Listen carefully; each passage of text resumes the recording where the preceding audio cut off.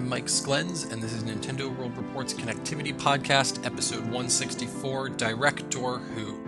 We got two segments for you on this week's episode. First up is our latest edition of Nintendo News Report with Neil, Scott, and Alex, and they are going over the latest Nintendo Direct. And after that, there is a bonus segment where Nick, Amanda, and Scott talk about the last couple episodes of Doctor Who.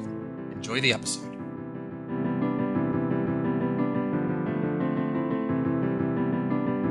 Hey everybody, and welcome to a brand new installment of Nintendo News Report for January 14th, 2015. I am your host, Alexander Kalafi, and with me for a very special episode of Nintendo News Report, Site Director Neil Ronahan. Hi everybody. And Connectivity Podcast Editor Scott Thompson. Hello! Hi. So normally, we record these things on Thursday to talk about the news of the week, but because there was a Nintendo Direct on a Wednesday, well, we have to record this podcast on a Wednesday. And that is going to be the entirety of this show. There's not going to be any new releases, though some new releases did come out today we'll be getting into.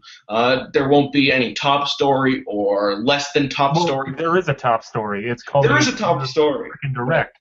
Nintendo Direct is the only story. So what we're going to do is we're just going to go down in order through the series of events. We're going to comment on every single thing that happened, but we'll be quick and we'll make sure to focus on the real good stuff that you care about. So let's get started. A new Fire Emblem game is coming to 3DS, which seems like about the right time. It was a good way to start off this Direct with a new game that kind of came out of nowhere. And for all these secondary Fire Emblem games, like the one on the regular DS that wasn't Shadow Dragon? The sequel to Shadow Dragon, or like that remake one, you know what I'm talking about? Shadow Dragon? Mm-hmm. That was a remake. So both DS games, are you telling me both DS games came out on the DS in North America? No, I'm one pretty of sure them did not. The second one didn't, Okay. I don't think. Okay, so the second one did not. So after some time of that, we're actually getting both 3DS Fire Emblems in North America, which is fantastic news and kind of speaks to how well that game really did in North America. Well, I mean, we already knew that it sold really well. The reports on Awakening was that it was the best-selling Fire Emblem game to date, which still is kind of meager sales-wise in comparison. But, I mean, it's a niche franchise, and it kind of elevated to, like, a successful niche franchise. But Right.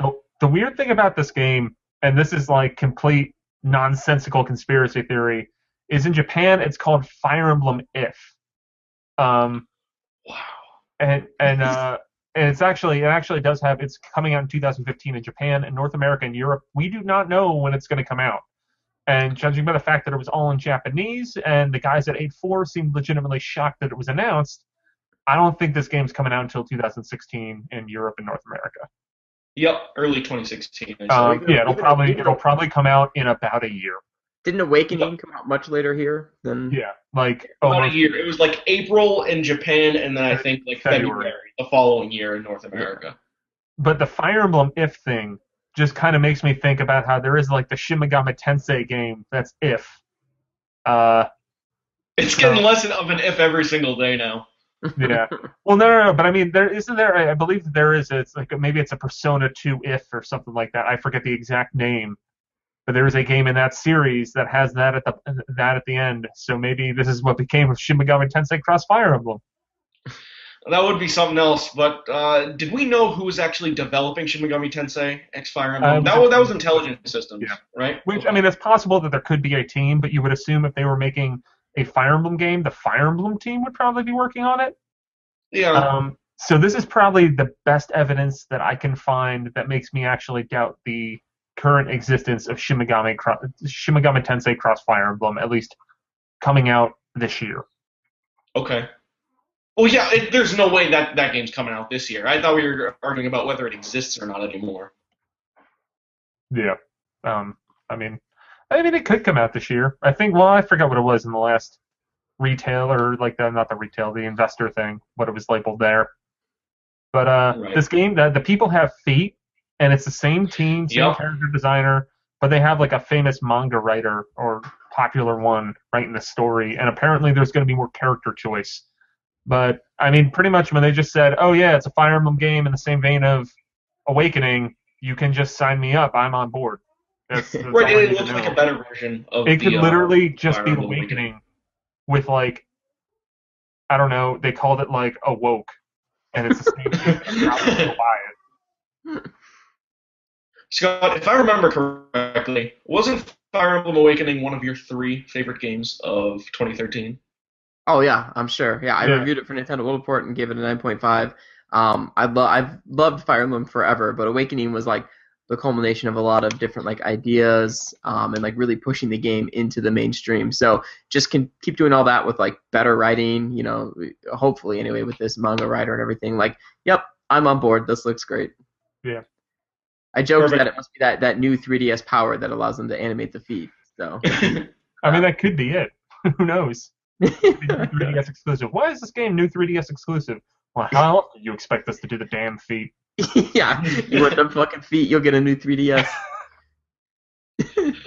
So what's next Puzzle on the and agenda, Dragon. Alex? Puzzle and Dragons Double Packs coming out in May. That includes the RPG, Puzzle and Dragons Z, as well as the Super Mario Puzzle and Dragons, which I think we talked about last week, did we not? did. You know Yeah, what I 'cause- realized while watching this snippet of the Direct? I will play the shit out of this game. Yep. I mean, it basically just looks. I mean, I'm pretty ignorant on what Puzzle and Dragons is, except for I heard that Pokemon Battle Troze was similar.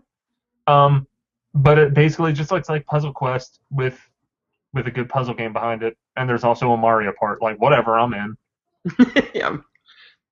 Yeah, it seems like they're going super hard on this game because these were 2 separate retail releases in Japan. Yeah. And the first one, Puzzle and Dragon Z, is a straight-up full RPG that uses this crazy match 3 gameplay. And then Mario seems like it's structured like a full Mario game, but also uses that same gameplay. It's great that they're going hard on this. Yeah, I mean, Puzzles and Dragons is gigantic in Japan. So, I mean, we'll see if it takes off on North American 3DSs. Next up, Pokemon Shuffle, the free-to-play also Match 3 is coming out in Yeah. February. It seems like they're doing this thing where like you can play for 10 minutes at a time. They got one of those gem systems where you can clearly pay money if you want or wait to play. But Nintendo usually does a pretty good job with it. I don't personally care. I might not even download this one. I'll probably But, still download it, but it just looks like a crappy version of Pokemon Battle Troze, which was a game that I already thought was kind of flawed. Yeah. I was gonna say, like, Neil, you and I did a segment on connectivity before about Pokemon Battle Troze, and we're both like, well, it's cool that it's kind of like it's more closer to Pokemon than other Pokemon puzzle games. I mean, that you're actually matching types and exploiting weaknesses with the monsters you're fighting. But other than that, like, there's not really much to write home about. And yeah, I saw this and I was like, oh, this just looks like kind of a dumbed down version of that. Yep. Like Alex said, with mobile game, mechanics, I guess is what you'd say. So no, not interested. Yeah. I mean, I'll probably still download it just for the hell of it, but like, Yeah. All right, our first big story outside of Fire Emblem, our second big story, our second big story of the Nintendo Direct is that Wii games are coming to the eShop. So they're skipping N64, they're skipping DS, and they're going straight to the Wii Virtual kind of console. And the first games that are going to be part of this are Punch-Out, Metroid Prime Trilogy, and Galaxy 2, which is available right I need now. to get Galaxy 2. I haven't gotten it yet. You're Okay, gonna download it now? Yeah. I'm very interested in seeing how big the file size is, so please keep going. I can live tell you what the file size is. It's 1.3 gigs. Okay. You Also, I ruined don't the know if surprise, downloading Scott. that right Come now. on. I don't know if downloading that right now is a wise use of your bandwidth while we're live streaming. Probably right. Just an idea.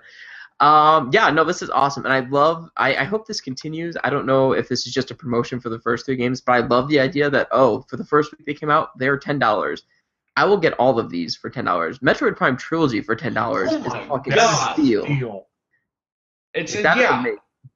It is that kind of one- disappointing. Like I know people have been. I haven't downloaded Galaxy 2 yet. It runs in 480p. I think it basically shuts down almost all your Wii U functionality. I mean, they made a big deal about not booting into Wii mode, but that's really what it does. Like I don't think it's just you a can- wrapper for going to Wii mode from what I've Yeah, heard. you can't. It's not like virtual console games. You can't access the home menu. There's no quick saves. It's nothing like that. I mean, it's just. It even skips one accesses step. your saves that you have on your Wii U from the Wii. Yeah, didn't Justin say that? Yeah. So like, yeah, it's just skips the step of having to click the Wii button. But other than that, it's Wii mode. But either way, it's nice that these games will be readily available, and then at any moment I can just go like, I'm going to download Mario Galaxy 2. Yeah. So here's the question. Dude, Punch Out next week. Yep. Metroid Prime Trilogy, do we know if that has classic control support? It does not. Nope. Okay, that would have been really nice. I mean, this is still great. I'll play it with the Wii Remote Nunchuck, but that would have been cool. Well, the Wii Remote Nunchuck was the big deal. I mean, that was what was made great about bringing it to Wii, is that you got to use the great controls from Corruption with Metroid Prime 1 and 2. So I'm actually excited about that. And Metroid Prime Trilogy is one of those games that I bought, and I ended up playing about halfway, 3/4 of the way through Metroid Prime 1, and then played the multiplayer one time when I was really drunk with my friends. I was like, guys, let's do it. It's going to be great. We played it for 10 minutes. We're like, let's never do that again. But I always wanted to go back to it. And I guess now, as I'm verbalizing this now, I don't know why I ever bought Metroid Prime Trilogy, because I put about 6 hours into it total. Probably should have sold that a while ago, now that I can buy it for $10. Well, yeah, now the value is going to go down. I was going to say, I think it's been worth money for a while. Yeah, no, it has been. But I've always wanted to go back and play the Metroid Prime games.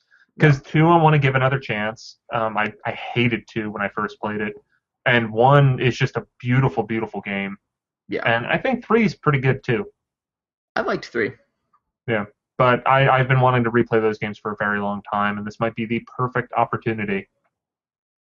Not to dwell on this too much longer, but do you guys have a Wii game that hasn't been announced for this yet that you guys really want to see? Donkey Kong Country Returns, not that this is the game you guys want, did seem like that's coming out in Europe. I want Brawl, definitely, because I don't want to buy a physical disc of that, and I don't have a disc of that right now. And then Galaxy 1, because I actually have never owned a copy of Galaxy. I only played through someone else's. But I hope Galaxy 1 isn't $20. This is kind of a boring one, but Twilight Princess I'd like to see. Sure. Sin and Punishment Star Successor is apparently on the way, and that game's incredible, especially if you liked Bayonetta. Star Successor is like that kind of insanity. It's a great game. Do you think they're going to charge $20 for that? Because it's like $4.99 everywhere that you look on disc. I mean, I don't know.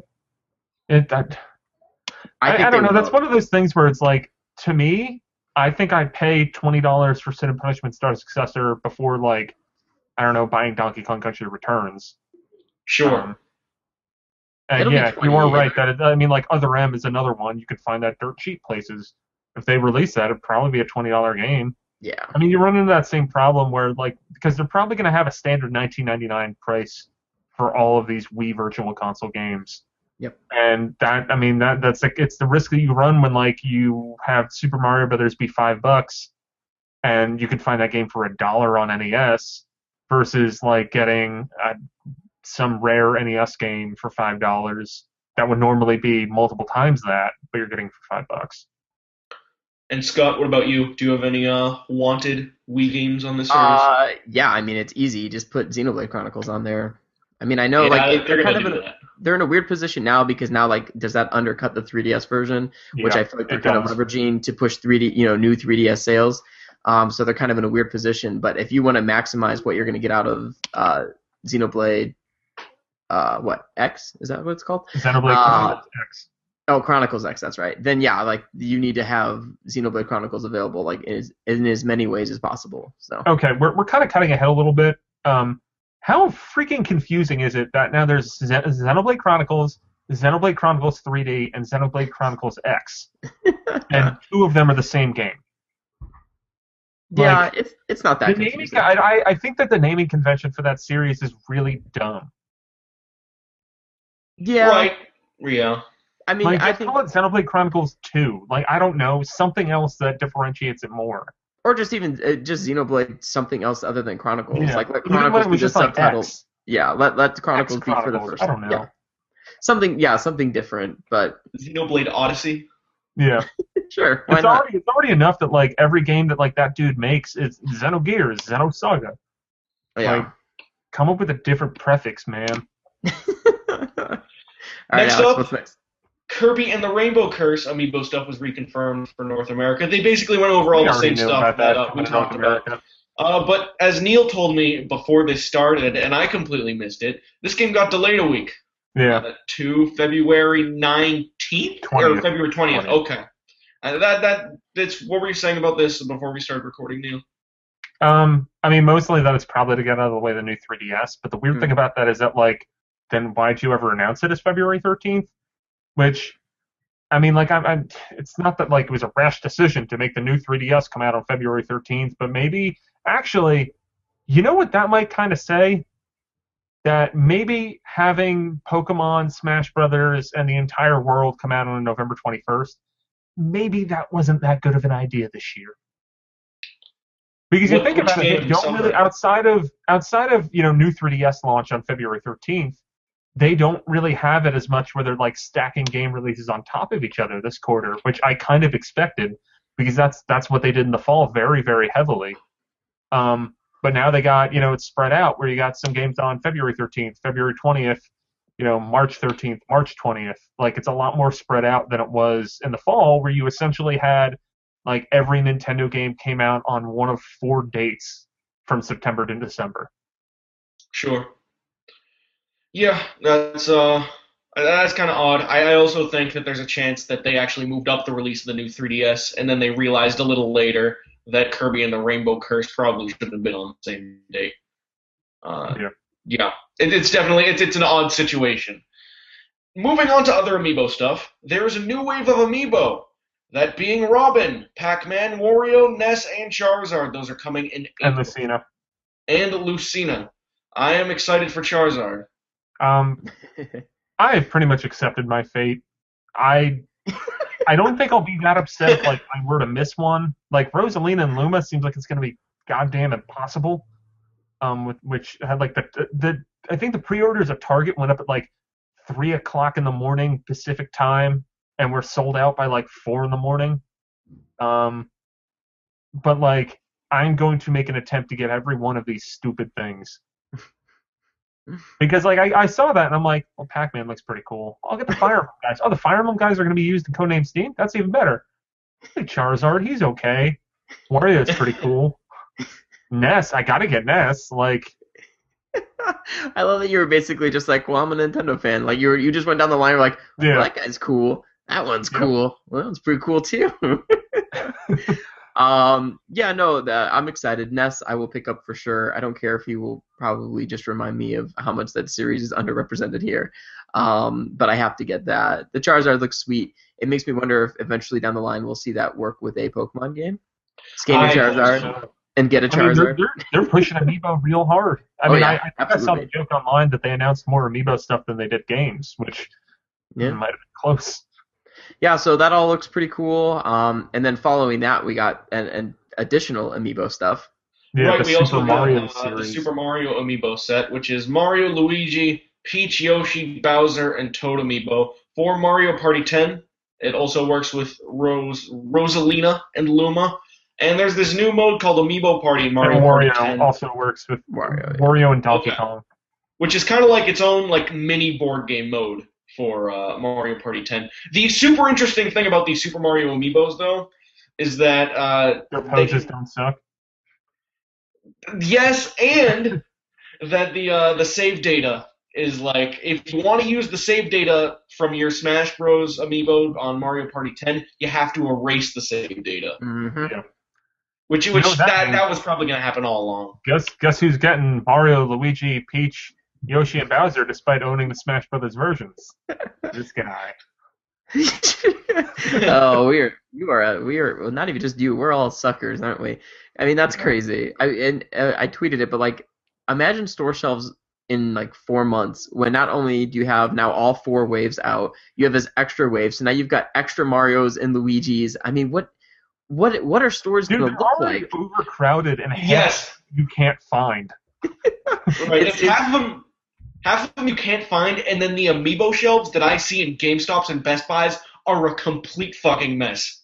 Yeah. Like, you got Peach's overlaid on Diddy Kong's overlaid on Luigi's overlaid on the Mario that was there since Smash's launch. Yeah, and this is not going to help. See, I would have loved to see this like down the line, maybe about a year after Amiibo launched, like in the fall next year when we have like a new full-fledged Mario game. Like, okay, release like a new series, maybe phase out the Smash Brother like Mario and Luigi finally, and have these new ones. But to have it all released within like 3 or 4 months is just insane to me. It's at some point it's just going to be overkill if it's not already. And I think this kind of goes to like the larger issue that we're seeing pretty much weekly at this point, I think, where Nintendo announces something, people try to get it it's a disaster, and then people complain about how Nintendo keeps on undersupplying things. I mean, really, like, let's look at this. We had all of the Amiibo stuff. We have everything related to Zelda and Majora's Mask at this point. Probably you're not even going to be able to find the game in stores, I assume, because it'll just all be sold out because Nintendo only sent like 4 copies to a GameStop somewhere in Dakota. But like, I think with how bad the Wii U was doing and the poor 3DS sales last year, that maybe whether it's retailers or Nintendo, like, kind of were like, all right, let's bet a little low on this. And they just kind of went that with everything. And it's probably a collective effort from retailers being like, well, the Wii U stuff isn't selling that well, so why do I want to stock all these action figures? We can just put more Skylanders there. That's on every platform. And Nintendo's also probably dealing with, hey, we're not doing so well. We don't want to just produce a bunch of these figures and then put them in a landfill in New Mexico or something. Yeah, you also have situations like where we're again getting a little ahead of ourselves, but with the Majora's Mask 3DS XL and the Majora's Mask Limited Edition bundle, they severely understocked those. And that was definitely on Nintendo's part. That wasn't from places like Best Buy and GameStop under order, because there are none left. Yeah, well, I mean, even still, it could have been that GameStop was like, well, the 3DSs aren't selling, so why am I going to order all these new ones? I mean, Alex, you even said the comment the other day about how you went to a 3DS and they were trying to hawk one of the special edition 3DSs on you. I was in a GameStop the other day. But I've been in GameStops a lot because of all this Majora's Mask nonsense. And they have all these advertisements there. They're like, all their XLs are $30 off and stuff like that. Like, I mean, I think that there is a point where the system's not selling as well as it was. So why are you going to put all these resources into like, oh, let's make sure we have all these limited edition Majora's Mask games or 3DSs and stuff when they're not really selling that well? Right. The other interesting thing, we'll get back to that later when we actually get to the Majora's Mask 3DS XL. But Mario Party 10 is coming out on March 20th, which is a few months earlier than I thought it was going to. Yeah, I thought that was going to come out in the fall. I'll be totally honest. So that's a pleasant surprise. That game seems decent. I mean, Mario Party 9, as Scott will attest, especially when working on Who Wants to Be a Nintendoware while drinking at PAX East. Mario Party 9 is an amazing game.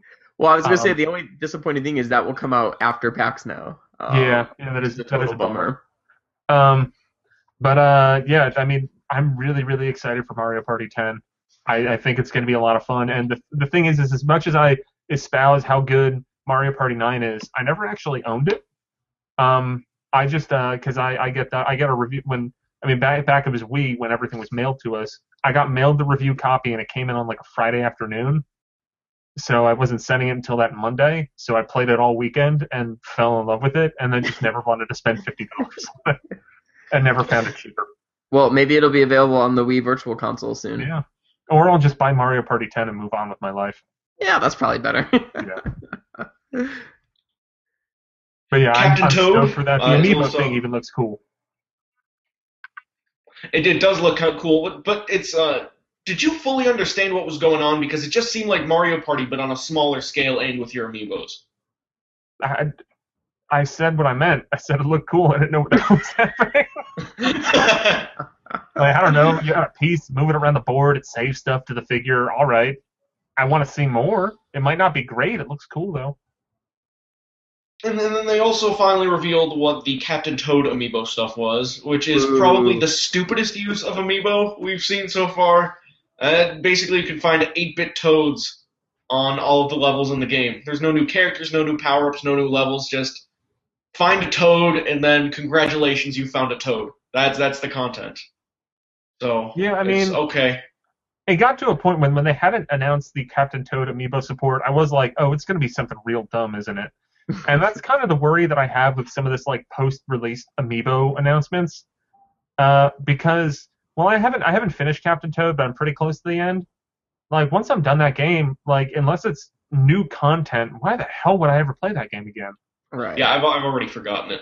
Like I think it's really fun, but like, I mean, at this point, maybe I'll just hold off beating it until after the Amiibo thing comes out, so I can be like, oh, that's what it is. Cool. Be the final boss now. Well, we were joking before we started recording, and I said, like, in Super Mario 3D World, you had 8-bit Luigi's thrown in for the year Luigi, and it was just this cool, like, awesome Easter egg. And now Nintendo's basically like, well, we'll give you those same sort of Easter eggs, but you have to pay us $12 to get them. Yeah, and I mean, it's an interesting idea because they did hide the Luigis in really novel ways, and people, not any of us, I think, but a lot of people got into looking for them in each level. Yeah. So in that sense, it kind of, especially if they gamify it a little bit, like, you find the Toad, there's some kind of like celebratory jingle, and you beat the level. Like, okay, maybe there's an appeal in that, but there's not an appeal to me in that. Sure. Our next big story, Nintendo finally fully detailed the interface for Splatoon, or what exactly that game is going to look like when you turn it on. They get a central hub to connect to game modes a la Nintendo Land, where it seems like people are walking around and stuff. Which is probably one of the coolest things about Nintendo Land, was how it actually felt like, not an MMO, but like the simulation of an MMO. Yeah, well, I actually was playing some Nintendo Land with my 6-year-old niece a couple weeks ago, and all she wanted to do after we played the two-player version of the Animal Crossing game is weird. But we played a little bit of that, and then she just walked around the hub for like a half an hour. And I was just like, do you want to go play a game? She's like, no. All right, this is pretty fun. Look, we can make it play music. Like, I mean, the Nintendo Land hub is really cool, and I think also a lot of people who worked on Nintendo Land are working on Splatoon, so there's that kind of carryover, which I didn't put it together when we first saw Splatoon, and I kind of get it, and I see it more now, that Splatoon looks like it's going to take the concepts of Nintendo Land and put it into an original game. And that is super exciting, because I think Nintendo Land, while some people might not have gotten into it as much, I think that was probably one of the very few things that was so uniquely Wii U that you could not do it anywhere else. And maybe Splatoon is going to have more of that. In addition to the online multiplayer, maybe there's some kind of local multiplayer that I've basically been wanting in Nintendo games since Nintendo Land and have really yet to experience. Some of the other things they talked about was that you can get equipment, weapons, clothes, hats, all that stuff when you connect online. And then they also revealed that there are main weapons, sub-weapons, and special weapons to play with on the battlefield. They showed one that was like a super powerful gun that you could use against enemies or whatever. So it seems like it's got all the standard stuff. It's releasing in May. All this seems pretty fair.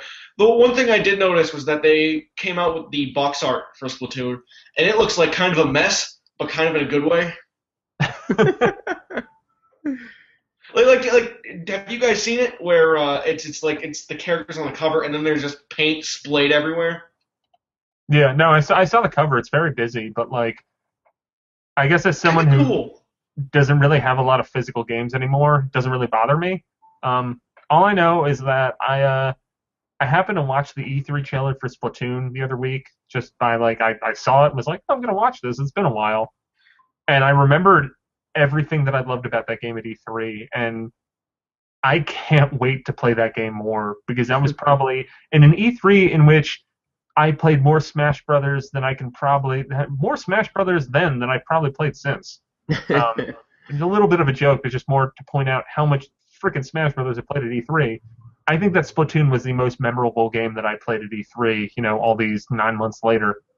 And I think that game's going to be really, really special. The online multiplayer could have amazing potential, especially if they have voice chat. I'm really, really stoked for that game.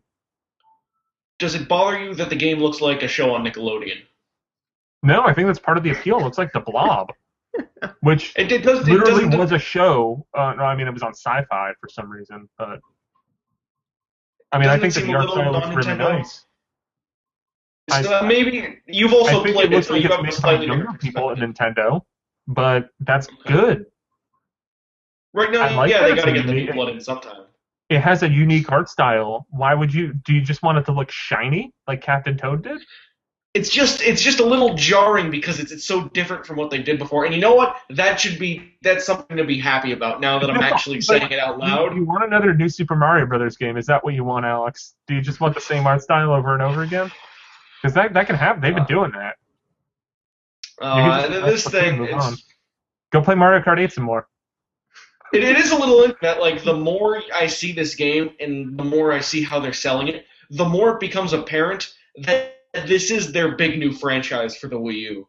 Like, this is their new game that's a completely new EAD game.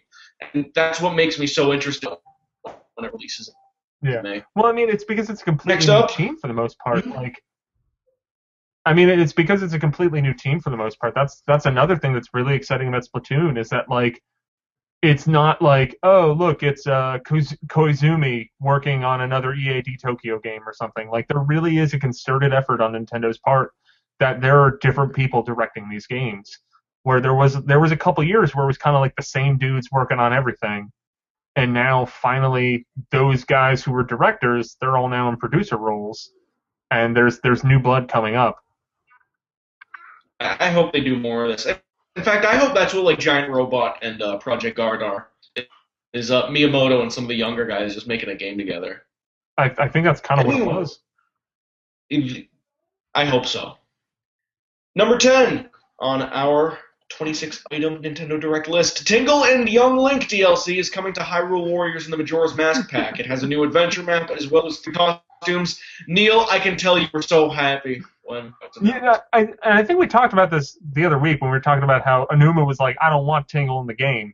Like, I never liked Tingle until I realized that he could be in Hyrule Warriors, and how stupid would that be? And overthinking about what Tingle would be in Hyrule Warriors, he has become probably my favorite Zelda character. And after seeing that video, that's all I could have wanted out of that game was just Tingle looking really stupid, shooting off balloons and hitting people with bags of money. Like, I haven't gotten the DLC yet for Hyrule Warriors, but come February 5th, sure as shit, I will be getting that DLC. I really felt replaying the entire game as Tingle. I really felt like this whole Nintendo Direct was just like, all right, we let Neil be pissed off for long enough. Like, we're going to fix some things. Like, so first there was this, and then there's something coming up that we'll get to that I won't spoil yet. But to me, it was very much like everything you've complained about in the past, like, 3 or 4 weeks we've been doing this show, like, was kind of rectified. Not everything, but a few things. And this was the first for sure. No, I mean, it was weird. Just, I mean, we'll get to more general concluding thoughts at the end. But, like, at the end of this Direct, usually there's always something in the Direct that I'm like, well, that's horse shit. The end of this Direct, I was just like, I don't know, like, that was pretty good. Like, I could complain about things, but I'm happy. Why bother? Yeah. Next up, they talked about Xenoblade Chronicles X quite a bit. It has a fantastic soundtrack and continues to have a fantastic soundtrack. And this track sounded like a little bit like Phil Collins at first, but then it turned into like a song from the world music section at Walmart. Yeah, it was like the Tarzan soundtrack, like the animated Tarzan film. And it was so weird at first, but it was super pleasant the more it went on. And I hope more of the soundtrack is like this, because you know what? It's super creative and super catchy. Every single song they show off for this game is amazing. Yeah, and not just that, because the music was amazing in Xenoblade Chronicles, like we talked about, but I just love that the sort of like the visuals now are up to par with everything else that was great about Xenoblade Chronicles. Like, yes, okay, it's not going to be like what we might see on a PS4 at this point, but it still looked fantastic. And I love that the whole point of that trailer was just to be like, look at all these like awesome, unique worlds that are areas at least that you're going to be going through. You know, like every 15 or 20 seconds, it's shifting and showing you just some insane environment that's not really like anything you've seen before. I mean, yeah, there was like some fire and different things like that, but for the most part, it wasn't just like, here's the ice world, here's the fire world, like here's the grass, like field section. It was all very unique, with like huge, you know, sprawling landscapes and giant monsters. And yeah, no, this is this is my Tingle announcement. This was fantastic. I mean, it's coming out in Japan, end of April. Like, yeah, that's happening. But that means we're probably getting it in the fall, which makes me super, super happy.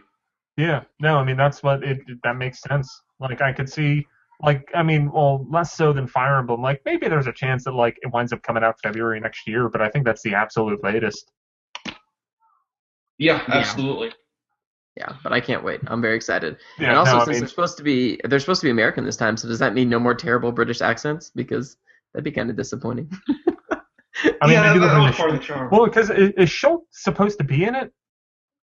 No, because he could be in the game. He could make a cameo later on in the game. But from what I can tell, you create your own character at the beginning, and then you deal with that with new characters. Though Ricky, the Nalpong, or whatever his race was, those guys are coming back, but I don't know if Ricky himself is. Yeah. It seems like it's taking cues from Xenoblade. It's definitely a successor, but it's not strictly a sequel, it seems. Yeah.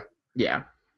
Like, I would be shocked if there weren't callbacks to the original, but especially because they seem to be pushing Shulk as a character with his appearance in Smash Brothers and the re-releases of Xenoblade Chronicles on 3DS. Yep. Like, I would be kind of shocked if you don't see some kind of reference to them. Like, maybe, oh man, what if Xenoblade Chronicles X is just kind of like Chrono Cross? That's what I was thinking, yeah. They could do that, man, where, like, you go to the Bionis at the end of the game, and then you see ghosts of the characters from the first one. It turns out they're all dead and miserable. Yeah. Sorry if I spoiled Chrono Cross for you, but I didn't, because there's about, I don't know, I could probably go on for another hour and a half about what that plot actually is. It's so confusing, but it's so wonderful. Yep. I love that game. They detailed Mario vs. Donkey Kong Tipping Stars further. They gave it the title Mario vs. Donkey Kong Tipping Stars. And the reason why they're calling it Tipping Stars is because the big gimmick this time is that when you make levels online, you can now tip people coins that you've earned through playing the game, which is kind of a cool idea. What's so funny, Scott? I love that that's what they name it after that mechanic. It's a cool mechanic, don't get me wrong, because I love that. Because if I played this game and I got the stars, and I'm not going to make levels, I would probably be terrible at making levels. So it would be a waste for me to like buy all this stuff that I'm never going to use properly. But it is cool that currency I can actually give to someone who will use it properly. Like, that's really neat. But that's so silly to name it Tipping Stars because of that one single mechanic. Like, I kind of realized with the Mario vs. Donkey Kong games is that the one that came out on DSiWare was the first one of the minis games that I played. And I love that game. I played it to death. And then they came out with like 4 more. I kind of got to a point where that style of gameplay like really wore thin for me. And I can't. I might get it, like depending on the price, but I just can't be excited for that game. It's kind of like how when Pushmo World came out, I think that I reached that same moment with the Pushmo series, where like unless they do something like Crash Mode, like they come out with Pushmo 2 on 3DS, like I probably won't get it because I don't need more of that game. Like, the original game already has so much. Yeah. Like, why do you need more? Yep. Isn't it so wild that this game is a direct sequel to the original Donkey Kong? Well, it's a long line of direct sequels back to the original Donkey Kong. Like, this is the result 30 years later. The best is the one where, like, I think they're making it, like, Mario makes an amusement park, and then, like, Donkey Kong can't get in. And then Donkey Kong doesn't have enough money or something, or doesn't have money. So he gets turned away, and then he just freaks out, and that starts the game. and then we find out that Pauline actually is a character, and isn't just Peach. Yeah. She really needs to be in the next Smash. It's been like that for the entire series. We should try to break down the Donkey Kong Historia. Because, like, where does Donkey Kong Country fit into this? Because you think that Mario, like Donkey Kong to Mario versus Donkey Kong, like that's all one continuous line. But then how do we get to Donkey Kong Country? I mean, I think the Donkey Kong and Donkey Kong Country is supposed to be like, what, the grandson? So is Donkey Kong Country in some kind of like apocalyptic future where all the humans are dead? I hope so. I mean, there's no humans. All the apes are. Is it Planet of the fucking Apes? That's Donkey Kong Country. We're gonna be playing, like, there's probably some hidden level in Tropical Freeze that we don't know about. But, like, you get to the end and it's just a Statue of Liberty and a human crying. It's Mario weeping to himself. Mamma mia! So since we're only halfway through, I'm just gonna just drill forward now. Okay, go for it. Not fully, but just. You gotta put that note for later. Donkey Kong Historia. Okay. There's cross-buy with the 3DS version, and that's a new thing. Where if you buy the Wii U really dumb because you have to buy one, and then you get a download code that you have to input to the other one. However, Scott or Alex, if one of you wants to go halvesies with me, one of us buy the Wii U one, the other one gets the 3DS version, it'll be great. We'll talk after the show. Yeah, I wondered about that, but I mean, now that you can link your Nintendo ID, I wonder if it will work like that. It might still be tied to your account, even though they're making you download it with a code. It might be a risk I'm willing to take. Well, sure. And then that's March 5th. Next up, Namco Bandai Action Games. They're coming out with a free-to-download Wii U 4-player co-op game named Project Treasure. There's no title or launch date, but we know it's made by the Tekken team. Yeah, by Harada. And I think I remember there was something with Harada where he made some allusion to him working on a Wii U game. So I guess this is it. Yeah, I guess so. And then they went into the eShop stuff. They had their little indie reel that they like to do. Citizens of Earth will have a review of Citizens of Earth next Tuesday from our own Kim Keller. Excellent. That game looks interesting, like an Earthbound style RPG with a clever twist. But that's beside the point. Former Retro Studios guys, I think. So that's what some of them did? I think so. Okay.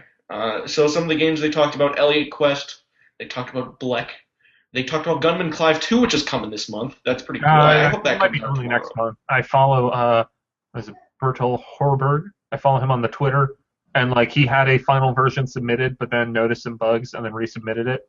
And he made some comment after the Direct saying that if the Direct said January, that might happen, but it's not that likely. Okay. So either late January or early February for Gunman Clive 2. So then they also talked about Moon Chronicles 2, 3, and 4. Those are all coming out soon. A bunch of new 3DS, a bunch of new Sega 3D classics, including lots of arcade shooters and racing games. Etrian Mystery Dungeon, that is coming soon. April 7th. We got a release date today after the Direct. And then perhaps the funniest part of this entire Nintendo Direct was when they were talking about Story of Seasons. And they called it the beloved Bokujo Monogatari series, and then talked about it as if everyone knew what that meant, that was a Harvest Moon game. Because they legally can't say Harvest Moon, I guess. Are they really not legally? Well, okay, so this might be considered commercial for some purposes, so they might not actually be allowed to talk about it, but that was super funny, just Bill Trin talking about that. Fossil Fighters Frontier is coming out March 20th. That's a little sooner than I thought. That game looks cool. I've never played one of these games, but it looks like Pokemon, and the creature designs really awesome. I'm kind of in the same boat as you on this one, and that I've looked at the other two from afar, and always been like, maybe. And I'm looking at this one, and I think I might bite the bullet and buy it. Maybe not when it comes out, but sometime this year, maybe during a lull. That's funny, because I looked at this and had the complete opposite reaction. I was like, nope, never, ever touching this. Well, I remember hearing that the first one was a little rough, but then the second one added some stuff that fixed a lot of the issues in the first one. I know that the Frontier has been out in Japan. I think it came out last year. But I've heard good things about the third one, and that it improved on the second one. And I'm very curious. Like, I don't know if that curiosity will lead to a purchase, but I'll definitely pay attention more to Fossil Fighters than I ever have before. It's a cool-looking series, and it's one of those series where you don't realize it immediately at first, but this is a Nintendo franchise. Yeah.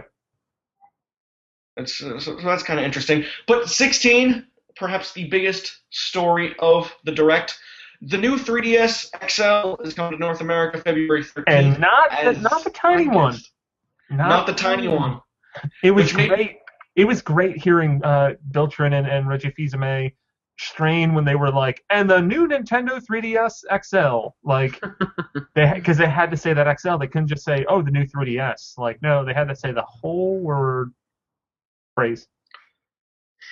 So it's clear that the way they were selling that, how they were focusing so much on like the 3D, how you can turn that like left and right, it's clear that 3D isn't dead, that they actually do care about this feature to some extent still. And maybe it could be that they're just trying to sell the system, but it seems like they haven't given up on 3D in the same way we might have thought a year ago when Nintendo brought out the 2DS.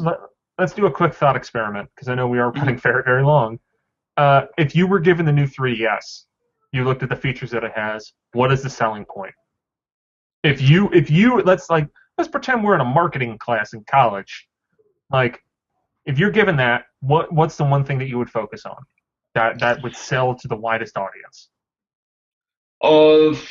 Okay, well, I can't answer your question necessarily. I can tell you what would sell it for me is if they focused on the fact that this is going to have exclusive hardware, really good exclusive hardware, and you can only get it through the new 3DS, because that creates a supply and demand that the good 3D doesn't really, because a lot of people I know already play with the 3D off. So if I was Nintendo, I would probably spend most of that focusing on the games that support new 3DS, or even support it exclusively, which they kind of did, as we'll talk about. But if I had to choose one feature, it would be, this is kind of like the Game Boy Color, but with 3DS, even though it wasn't anything like that, but that's how I would sell it. Yeah. No, I mean, that's, it seemed to me that, they kind of hit every big part of it in their little new 3DS spiel. But the one that, if you're going to talk about it, I think that the 3D part of the 3DS is the flashiest thing to talk about, because you can't be like, and it's going to run better. That's not really that exciting. To me it is. Right. But if you don't really have that contrast, then who cares? Right. And then another cool thing, or actually no, this is the opposite of cool, is that there is no AC adapter in the new 3DS XL, which is so interesting. It's such an interesting thing to do for a North American audience, to not include the AC adapter. And I cannot wait for the GameFAQs threads where people are asking, where's the 3DS AC adapter? And then that's followed by comments of people angrily complaining to the original poster that they should have known to buy one in the store. Yep. Well, I don't know. Because it's never... I don't think there's a precedent for selling something without an AC adapter, unless it's it's a micro USB or something. I think actually the second Vita might not come with an AC adapter, but it's micro USB. Well, yeah, Johnny Metz made the point that unless you charge with USB, you have to have an adapter.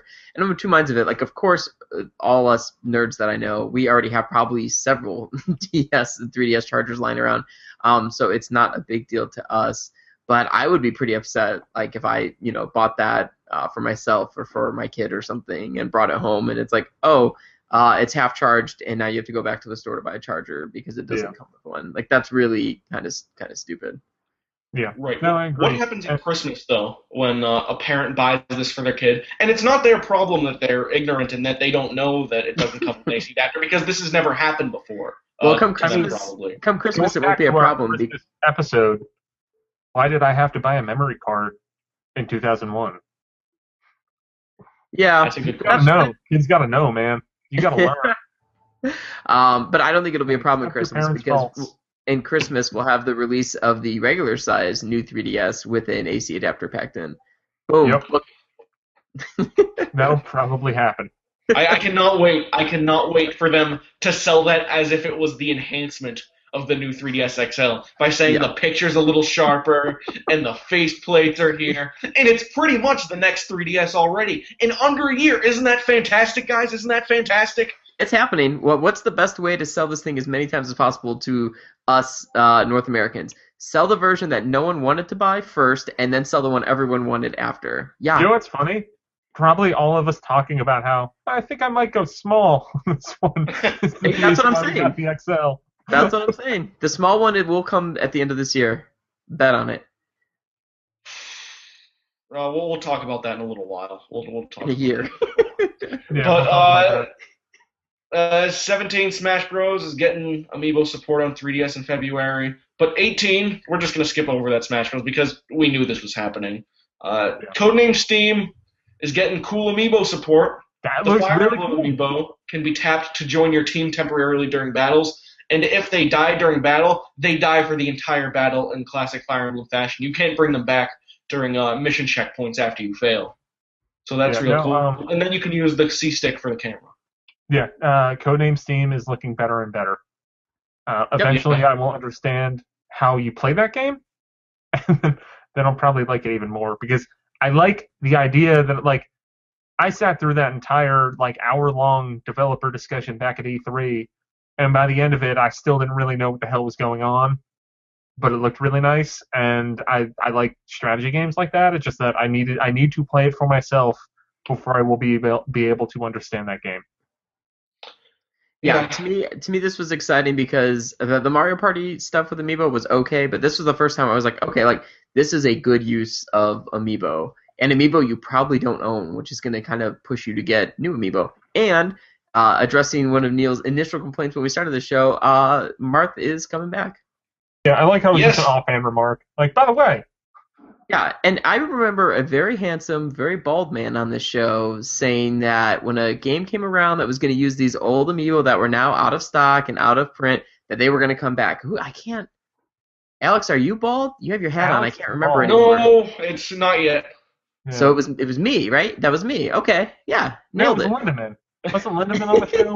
Yeah, did Lindemann guess host? Yeah, I think Lindemann was on the show. It was probably him. Yeah, because Nintendo isn't going to miss out on an opportunity to make money. So, of course, they're going to bring back these amiibo when they have practical uses in new games.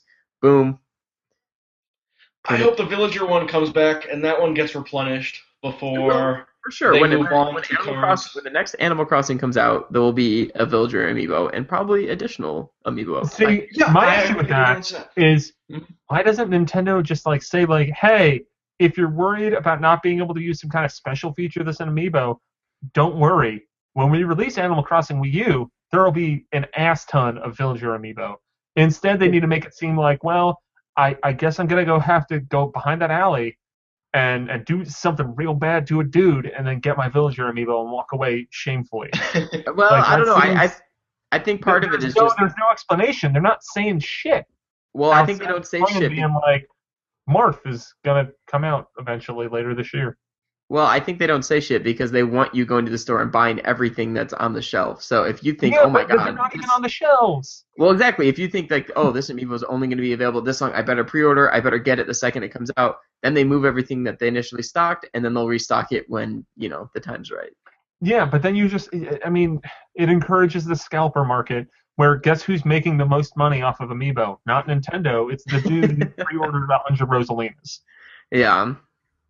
Well, hey, that guy's got to send his kids to college. Let's think of him. You're trying to cut him out of the picture. So, you know what? Rosalina is going to work with Mario Party 9, and as far as I can tell, it looks like Rosalina, or Mario Party 10. No, it's going to go back in time and work with the Wii one. It's Wii compatible. But Rosalina is going to work with Mario Party 10. That's about 2 months away. It looks like you're going to have to pay some dude who pre-ordered 100 of them in order to get a Rosalina. So where was the soothing, reassuring tone to be like, don't worry, baby, Rosalina will be around. We'll see. I love the idea of all these people with Rosalina as their wife who have to pay the man who hates them more than anything $150 just so they can get a piece of plastic. I love that guy. See, as much as I'm insane over the amiibo thing, I just thought I can't pre-order Rosalina. Looks like it's going to be impossible to get. Well, looks like I won't get Rosalina. Gonna move on with my life. See, that's the healthy reaction. Yeah. You've made some big strides, Neil. Instead of calling every target within an hour radius, being like, do you got Captain Falcon? Please, can you hold it for me? I swear I'm coming. All right, go, Alex. What's next? Ace Combat Assault Horizon. That new Ace Combat game is coming to the 3DS February 13th. And that is a cool launch game. I'm not going to play it, but you know what? It's cool that it exists. I think that game already came out on 3DS. You think it's a revamped version of the launch game, or the kind of launch game? I forgot to look this up. What is it? Assault Horizon. Yeah, it's coming up. There's reviews. I think we might have a review on the website. But it might be a sequel. I leave open the possibility that this isn't I'm pretty just sure it's a remake. Okay. Well, we'll see. We'll see. Someone will probably tell us in the comments or not, but I hope we're not wrong. Anyways, that's pretty cool. James Jones gave it an 8 on November 28th, 2011. It's not a perfect translation of the 3DS, but it's packing a lot of firepower. That's a hell of an abstract, James. They also detailed Xenoblade Chronicles 3DS for North America. That game's coming out on April 2nd. Monster Games is making it. It is not? It probably is, but North America is April. Everywhere else. Okay, so that IGN story I saw, they mistakenly said April 2nd. Well, April 2nd is Europe and Japan, but North America is just April for some reason. Which I think that's just the left not knowing what the right's saying, and it's probably coming out on April 2nd. You can view character stats on the bottom screen, and it's Xenoblade, so it's going to be fantastic. Here's my problem with buying Xenoblade again, is that when I played this game, I played it for 63 hours, and I love the shit out of it. That game gets super hard and super annoying towards the end, and it's one of those games where even though I love 95% of it, it's that other 5% that's keeping me from going through the whole replay again. See, as someone who played probably roughly about 15 to 20% of that game, I'm really excited to play that 3DS version. Sure. It's I hope you beat it, because it's one of those RPGs that's worth sticking with. Yeah, I mean, I think I might have said this when Xenoblade Chronicles 3D was first announced in Japan back in August, but I am way more likely to finish this game on 3DS than I would Wii or Wii U. So I'm really, really excited for it to come to 3DS, because I will probably consistently put time into this game over weeks and finish it off. It's what I've been doing with Phoenix Wright this week. I'm just depressed that this game keeps getting uglier and uglier. It doesn't deserve it. It is kind of humorous, but I mean, that's the thing, is like Donkey Kong Country Returns 3D, which was also developed by the developers of this port to 3DS of Xenoblade, Monster Games. Like, Donkey Kong Country Returns 3D, outside of some assy load times, it ran really well, and it was impressive that they got a really good-looking Wii game to work on the 3DS with, some minor drawbacks. But that's the thing, is it might look like but it should run smoothly. I have faith. But we might have more information about that faith soon, because there was a press event in San Francisco today, and while we can't talk about it yet, we'll be able to talk about it soon. I wasn't there. Kurt and Aaron were. Cool. They announced another game coming to new 3DS, but this one's also coming to 3DS. Ironfall Invasion by the indie developer VD Dev. That's coming out soon. And then It's a fast-paced third-person shooter. And it looks competent. And it looks decent. I hope it plays like a good third-person shooter. I remember hearing about this game a while ago, and it looked really promising, and then it kind of went totally ghost. And I guess this might have been why. Because it seems like it looks like it might have been kind of, maybe not redesigned for the new 3DS, but seemed to be built more to take more advantage of it. Which I think is also part of the reason why, like, Moon Chronicles hasn't had every episode come out. Is that they're trying to align more with, when more people could play it more comfortably. Mm-hmm. Cool. Then they talked about Monster Hunter 4U. That game is coming out on February 13th as a launch game. Monster Hunter 4U. For new 3DS. And that's pretty cool. That's about a month earlier than I expected it to come out. But it's good that they, regardless of their original intentions, that it's being shifted up to February 13th. There is a new Monster Hunter 4U, new 3DS XL Special Edition that looks cool and silvery, $229, GameStop only. It wasn't sold out as of a few hours ago. It might be sold out soon, or it might sell out tomorrow. That would have been the one that I would have gotten if I didn't get the Majora's Mask, but we'll be talking about that one in a little while. And then there's going to be a Monster Hunter 4. I'm not crazy. It's Monster Hunter 4 Ultimate, not 4U, right? 4 Ultimate. I was shortening his name. It's no, that's the way I abbreviated it in my notes. Okay, I mean we'll be talking about Monster Hunter 4, I assume, in about a month. Right. I think I'm gonna get it. I played a couple demos of it over the past, like, E3, New York Comic Con and stuff, and I think this might be finally the next version of Monster Hunter that I dive back into, because I got really into the Wii release, and then never played 3 Ultimate. And I think 4 Ultimate looks really, really good, and it seems to be making, like, I mean, that's the one thing, is that the sequels do seem, I mean, they are iterative.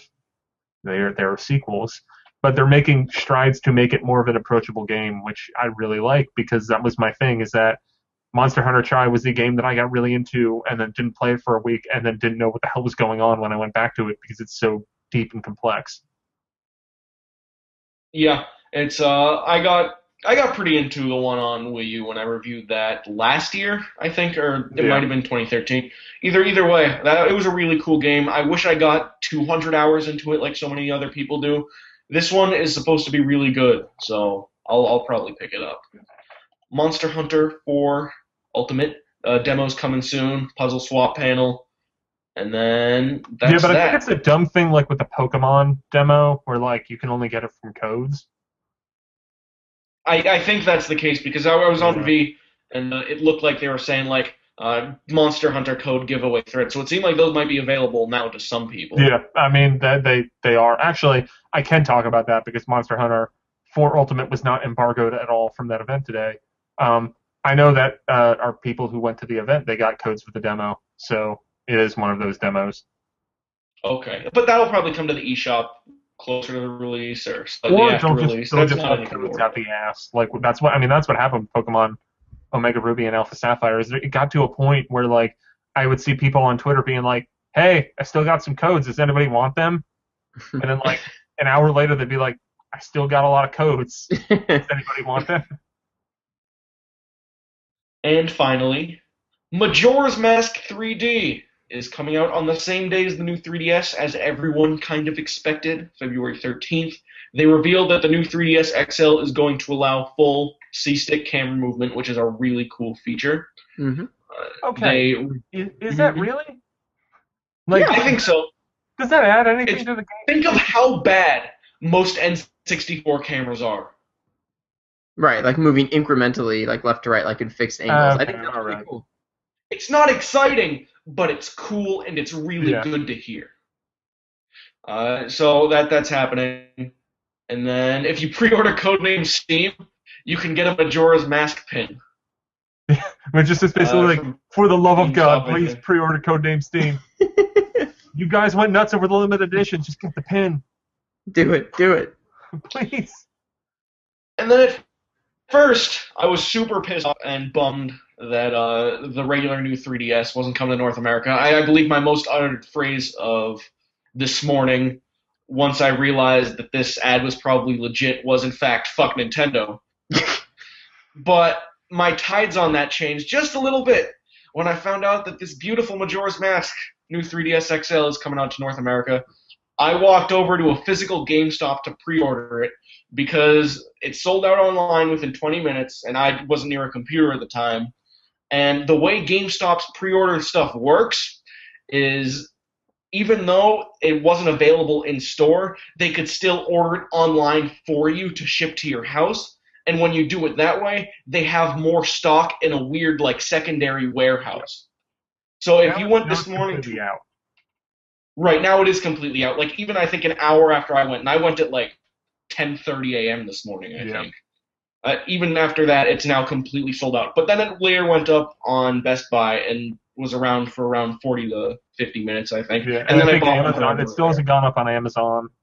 I don't know. After Target with the Rosalina Amiibo stuff, that might happen at 4 a.m. tonight. I don't know. Yeah, I bought mine at Best Buy or from Best Buy's website today. Yeah, it's a nice looking new 3DS, and I feel better about buying the new 3DS XL now that I know that at least I have the best looking version I'm going to get. Yeah. Until the Wind Waker 3D version next year. Yeah. That would be too much if they had 2 Wind Waker remakes within 24 months. Twilight Princess 3D. Not gonna happen. Oh, I'm already bored just hearing that. So that should do it. Before we close, Scott, what are your final thoughts on the Nintendo Direct? I loved it. I mean, it felt like E3. I mean, there was so much. I think it's interesting that we're getting this like ebb and flow now, where it's like we'll have a year or at least half a year where everything's Wii U focused, and it seems like the 3DS is kind of getting ignored. And then now it's like, oh, all this great 3DS stuff, and it's like, yeah, and some Wii U stuff's coming too. So they're kind of like trying to still hit this balance between both, where they're heavily supporting both. But it was great. I'm excited. Can't wait to get the new 3DS, in a few weeks and play some Majora's Mask fully for the first time because I kind of don't like it, but I'm willing to dive in and give it another shot. So, yeah. I'm in the same boat as you, Scott, that I never really got into Majora's Mask, but I'm really, really excited for the 3DS remake because everything that I keep on seeing about them making it a little more friendly, like that was always my issue with that game, why I could never get into it, is that it was very, like, if you don't understand exactly what is going on with this game, like, go fuck off. And, like, you had to figure out all the intricacies before you could really dive in. And it seems like the way they have it set up is that it's a little more lenient and will let you kind of like get into the groove of the game more before being like, all right, now the Bomber's Notebook. Mm-hmm. Yeah. But I thought. Go ahead. No, you go on.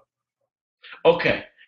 This year is fantastic for Nintendo so far. Like, just in like November of last year, this seemed like the 2015 was going to be a slow, steady decay for them.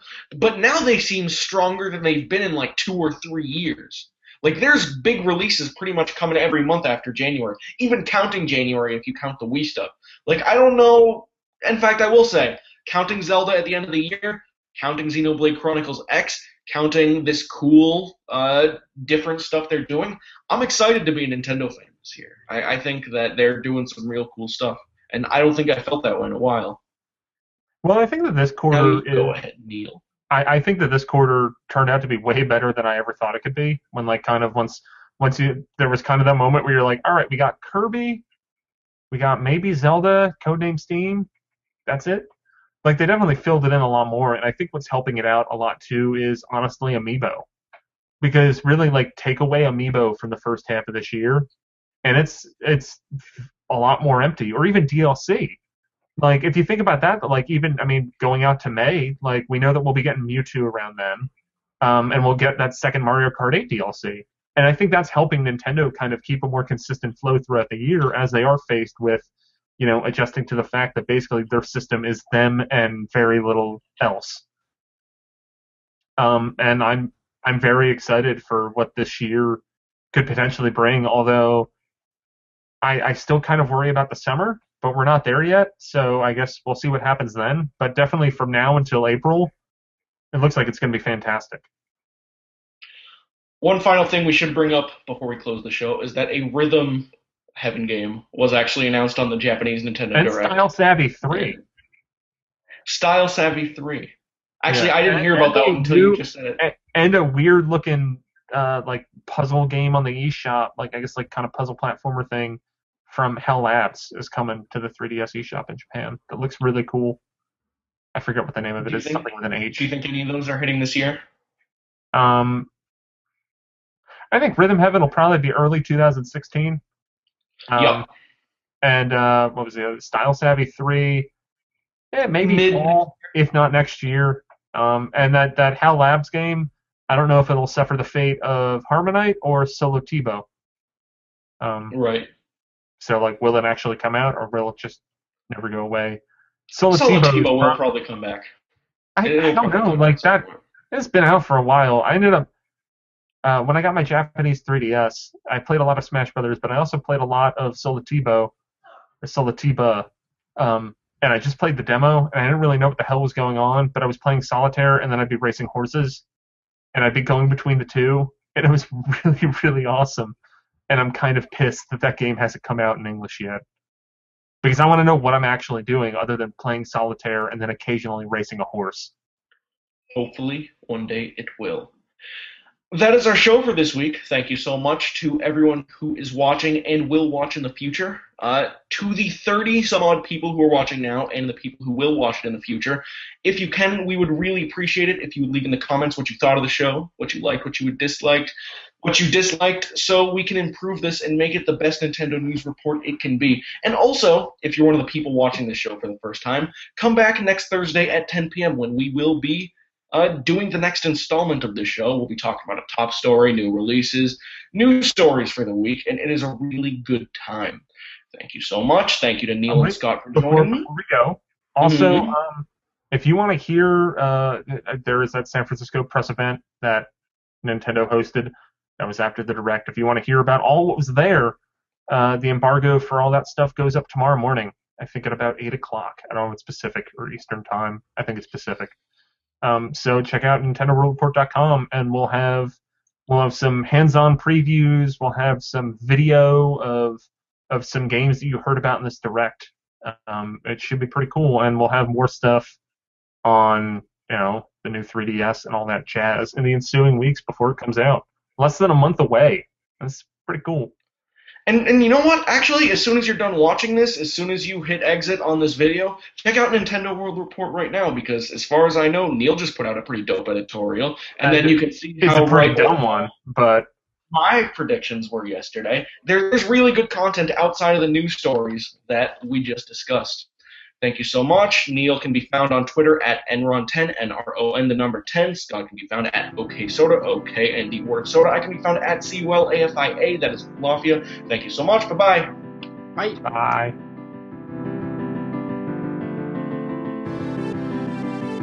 Thanks for listening, and I hope you enjoyed this week's episode.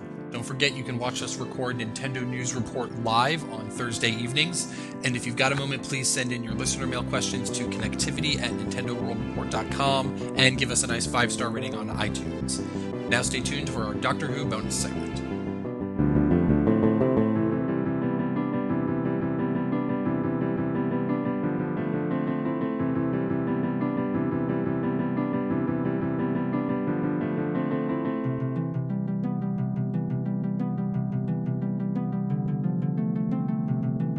Hello everyone, and welcome to this bonus segment of Connectivity. I'm Scott Thompson, and today I'm with Nicholas Bray. Hello. And Amanda Albert. Ahoy. And it's time for that Doctor Who talk. Aw, yeah, you knew it was coming. We knew it was coming eventually, when our schedules could finally click here. Little Planets peek behind, aligned. Yeah, a little peek behind the curtain. We had actually planned to record right after the season finale a month ago. And then, for 2 weeks, could just, not get it all working. So we're like, you know what? The Christmas special's in 2 weeks. Oh, well, let's just wait till that happens. And then there was even, another week where we couldn't get the schedules working. But here we go. We got it. It's not my fault. Someone has kids, and someone else has a job. That's true. Well, Nicholas's job wouldn't be a problem, but, the time zone difference makes it kind of an issue. I'm going to say, Nick, you got to quit your job. It's a problem. That's right. Really commit to this. At the moment, I'm on the segment. different shift again, so that's so good. Oh, you are on a different shift now? I'm back on my regular rotation for a while. Oh, okay. Yeah, that's why we can do it today. Is that good, or is that what you were doing didn't work out? It's just people on holidays and stuff. I'm not sure what's happening, so yeah. Okay, well that's good. So yeah, we're gonna talk some Doctor Who. There were a few episodes we didn't talk about leading up to the season finale, but we're not going to waste any time on those because we've got plenty to talk about between the finale and the Christmas special. Besides, one of them was that stupid one where the trees took over the planet, and it was just the worst thing I've ever seen. Oh, I had to watch that one today. Garbage. You did? Total garbage. Fucking worst. Yeah, I liked looking at that episode. It looked nice. I like looking at all of them. I will say this episode, I think this whole season has been probably the most visually impressive season to me. Mm-hmm. I think I don't know if the budget has just increased or they just found a good way to do practical special effects, but I think for the most part this season has looked very good. But that episode in general was very bad. So F that. We're talking finale, 2-parter. Let's go. Start right off the bat. The Master is back. I was right. I guess, Amanda, you just guess it long enough. Eventually, you got to be right one time, right? Yeah. It's like shooting fish in a barrel.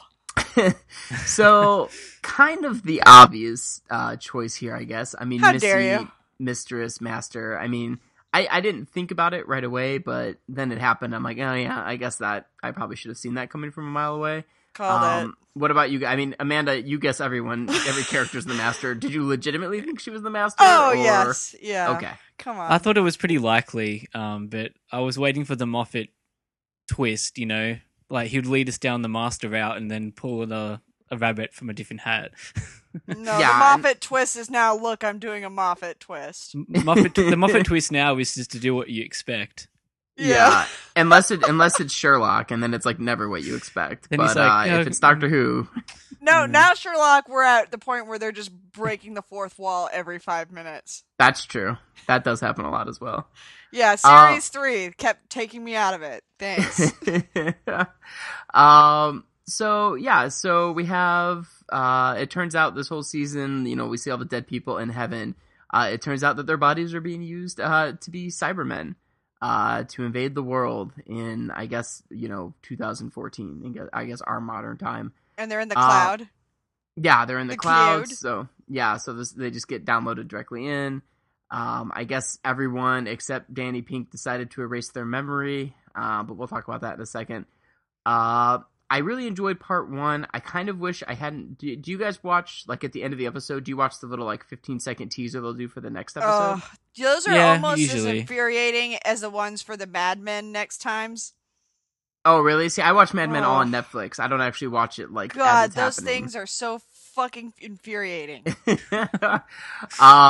Because this one was especially bad, because leading into part 1, the little teaser, like, showed Cybermen, flying around. Mm-hmm. So I knew, like, okay, they're Cybermen. So within 5 minutes of the episode starting, and you see all the skeletons, like, in the mausoleum, you're like, oh, okay, those are probably going to be Cybermen. Mm-hmm. Whereas if I hadn't seen that little teaser, that would have been totally freaking awesome. Like, I love that idea of, like, these bodies being harvested and collected for this long, and then just being turned into Cybermen and unleashed upon the world. Like, that, to me, that was kind of a cool idea. Especially for the Cybermen, which I feel like have been kind of stale for a while. But what did you guys think about that initial reveal and everything? I want to know, when the guy, Dr. Chang, dips his hand in the water, why his sleeve isn't wet. That's a good point. Sorry, I was just thinking, what would be the dumbest, most annoying response? There we go. It's made of that sand that can't get wet. You know that special sand that you can buy? Mm-hmm. Okay. What? What is this sand? I've never heard of this. It's like a kid's toy where you can, like, it's like you put this magic sand in water and you pull it out and it's bone dry. It's like really Is it weird. something only available in Australia land? Maybe. I don't know. Here in America. Sand gets wet in America. It's true. The godless land where sand never gets wet. Anyway, let's get back on track. I think we are on track. I don't know. The Cybermen were really surprising to me because, like, I'd sort of heard about it ages ago, even before the teaser came out. But they were pretty much, like, not really used that much in this two-parter. Well, no, and see, that's the problem. To me, part 1 was pretty awesome. You get the Cybermen reveal. You kind of get, you get that start with Danny Pink dying and, like, Clara pretty much shutting down. She, like, is malicious towards the Doctor and, like, basically, like, makes him work with her to rescue Danny, which I think he would have probably helped her regardless, which I think he even said as much. Mm-hmm. But, you see that whole plan she concocts to, like bend him to her will, basically, which was pretty crazy, throwing all the keys into the lava and everything. To be fair, though, he comes across pretty cold. Kind of hard to read. He does, yeah, but he even says as much at the end of that scene, something like along the effect of, like, do you really think, like, your betrayal wouldn't affect me, or something like that, something to that effect. That, he's very upset by. Do you really care so little about her to think that betraying him there you go would change anything? I didn't watch that today. It sounds like you did. I watched the Christmas special episode again yesterday to be ready to go. So part 1 to me was really great, and it had this great build up. You get the Master, you get the Cybermen unleashed upon the world, like, okay, cool. And then part 2, I think, completely fell apart for me. I don't know about you guys, but it just seemed to kind of, like, it didn't really go anywhere. Like, oh, okay, like, the Doctor is now the president of the world. Like, that's kind of funny. There was so much shit shoehorned in there in the last 20 minutes. Yep. It felt like somebody spent a lot of time writing the first part and then had, like, a drunken bender and then realized 3 weeks later, I gotta turn this in! And I feel like Doctor Who kind of unravels a lot like this, at least in the modern era, when you involve these, like, plots that put the whole world in peril, because there's just no way to really, like, adequately illustrate that in a 40-minute, time span. Mm-hmm. So, like, okay, the Cybermen are out there, it's raining on graves to make new Cybermen, like, okay, that's cool, but we didn't really ever see anything, we don't really know what the Cybermen are doing, like, the first half hour, the Doctor's just in an airplane, and then, it's like in the last 10 minutes, everything sort of happens, and then it's over, and that's it. And it's like, okay, well, that didn't really, like, that didn't do anything for me. To me, like, one of the best of the modern finales was the first one with the Master, where the Doctor is stuck, like, in the helicraft or whatever it was. When he fell from space? What's that? When he fell from space and landed? Yep, basically. Jeez. And he's like in the cage and he's being like aged and everything like that. Like that when because they turned him into Dobby. Yeah, I was gonna make that reference. He does look like Dobby. That's his name, Dobby Doctor. Yeah, there you go. It's Dobby Doctor. Like I liked that because it focused like it was insular. I mean, like there's real world implications somewhat, but it's insularly focused on the main cast. And John Sim in a dress is hilarious. Yeah, you can't beat that. So yeah, to me this just like really fell flat. And then the resolution. So Danny erases his memory after all, and then I guess he doesn't, or like love is too strong, or so. I don't know. It was bad. But what did you guys think? Something along those lines. Also, the Brigadier. That was crazy. I thought that was an okay touch. But it just piled on top of everything else. Like, you don't have to have 12 different things wrap up. Right.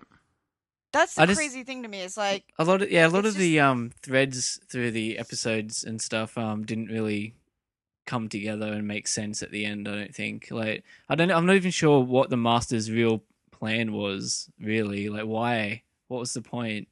Why did she do all of that?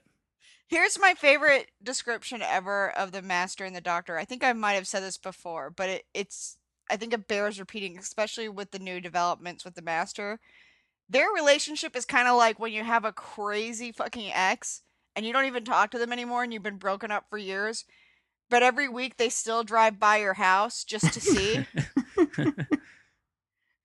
Yeah, that's not bad. I could see that. Yeah. I feel like that's appropriate.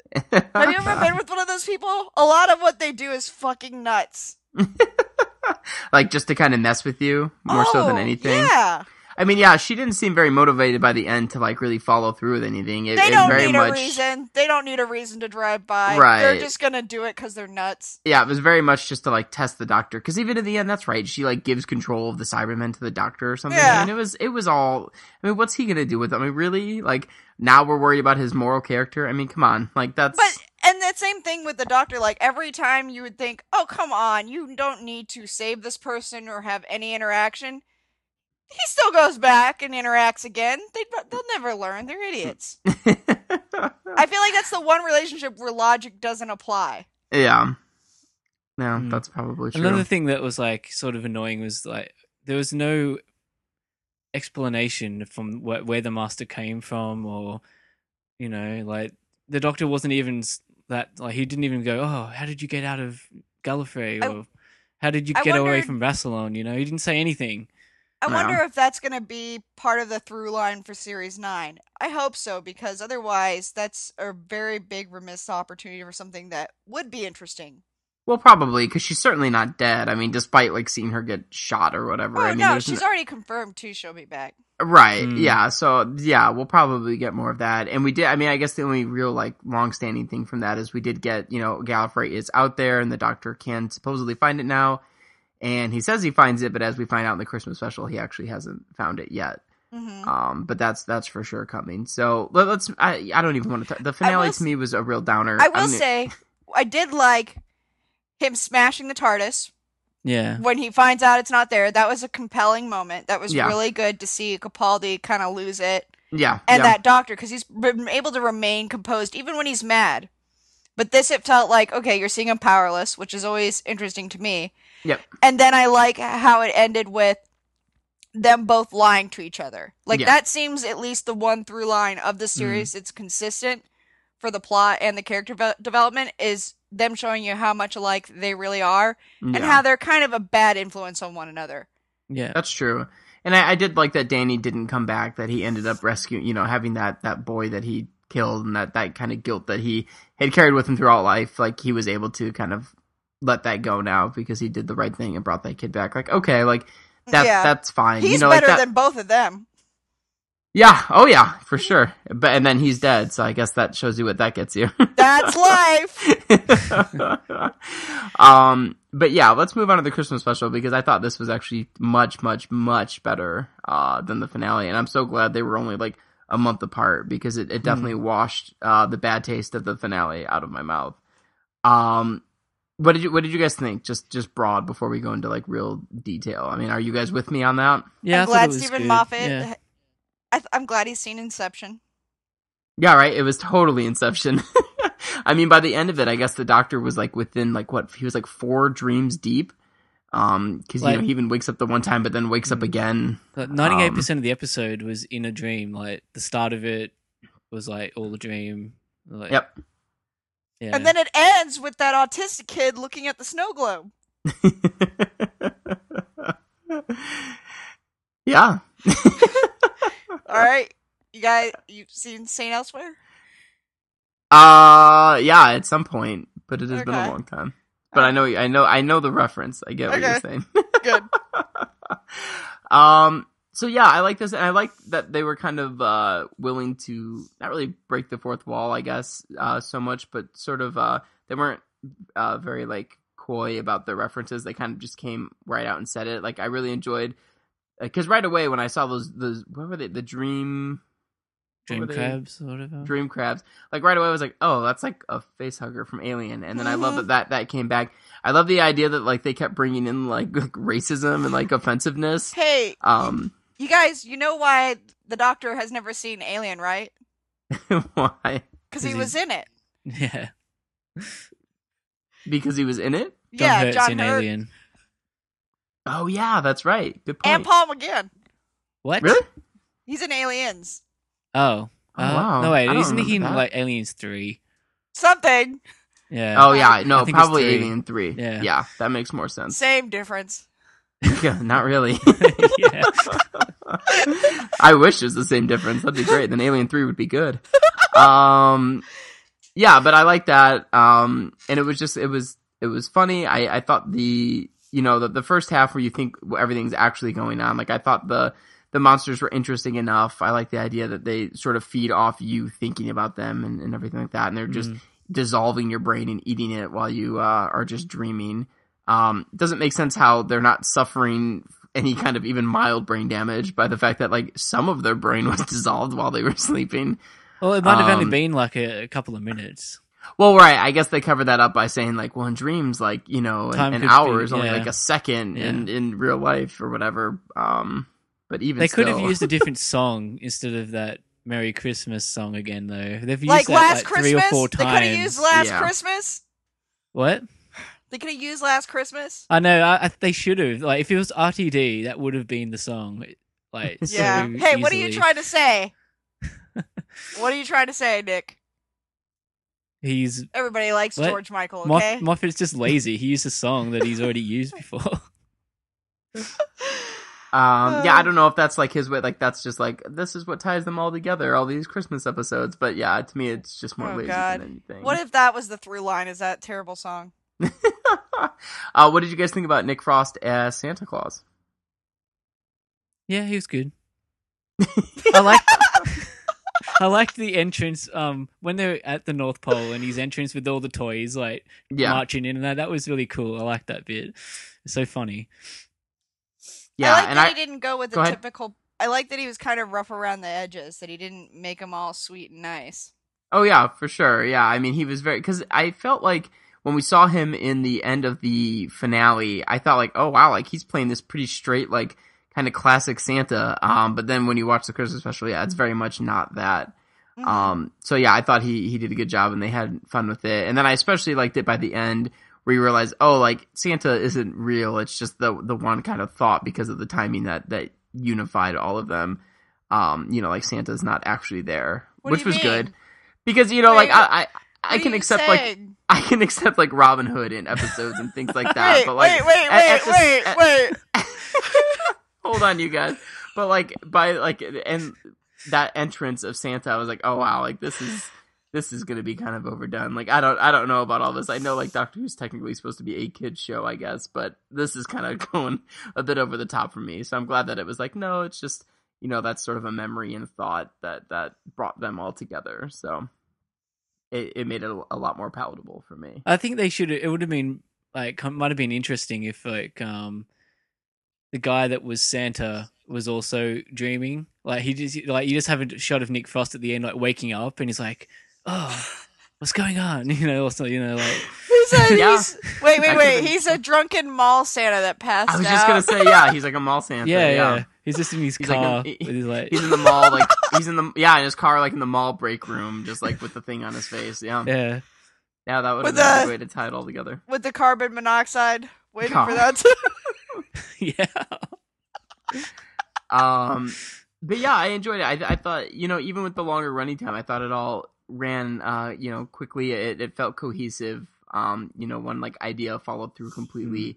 It wasn't overloaded like the finale. The thing I liked about it was like by the end, like all of the stuff from Series 8 has like sort of been resolved, and the Doctor and Clara are both like on the same page and like friends, and they just want they just want to go out and have like adventures and stuff together instead of sort of butting heads. So I think season 9 is going to have them two united, and stuff's going to be happening around them that's going to bring the tension on a bit better.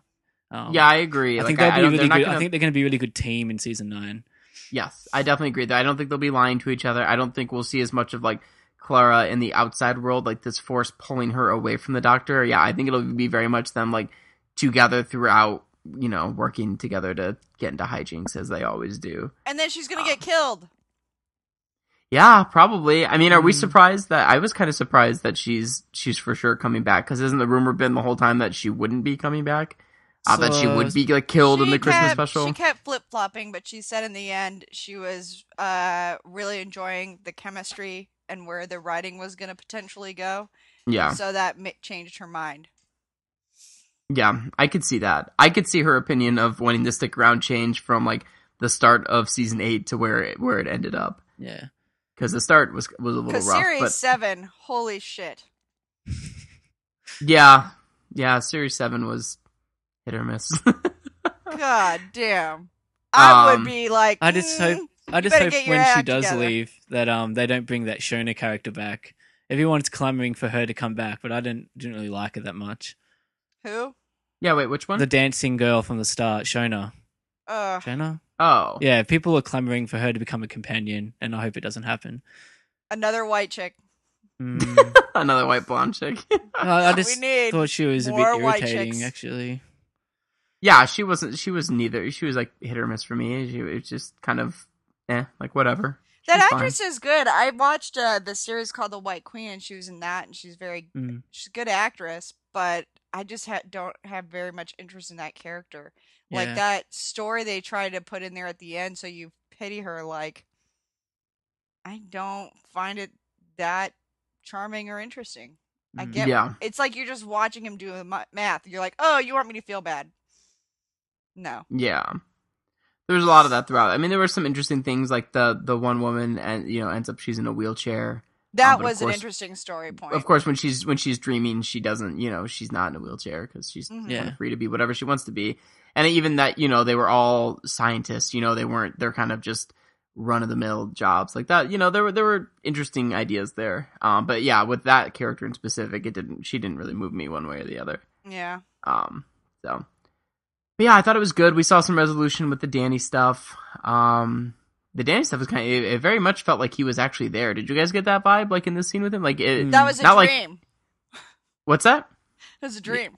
Well, it was a dream, but it didn't so much feel like a construct of Clara. Yeah, I mean, it very much felt like he was conscious there and was actively trying to help her, which I thought was kind of interesting and makes me wonder if that's something that could reoccur later. I hope not.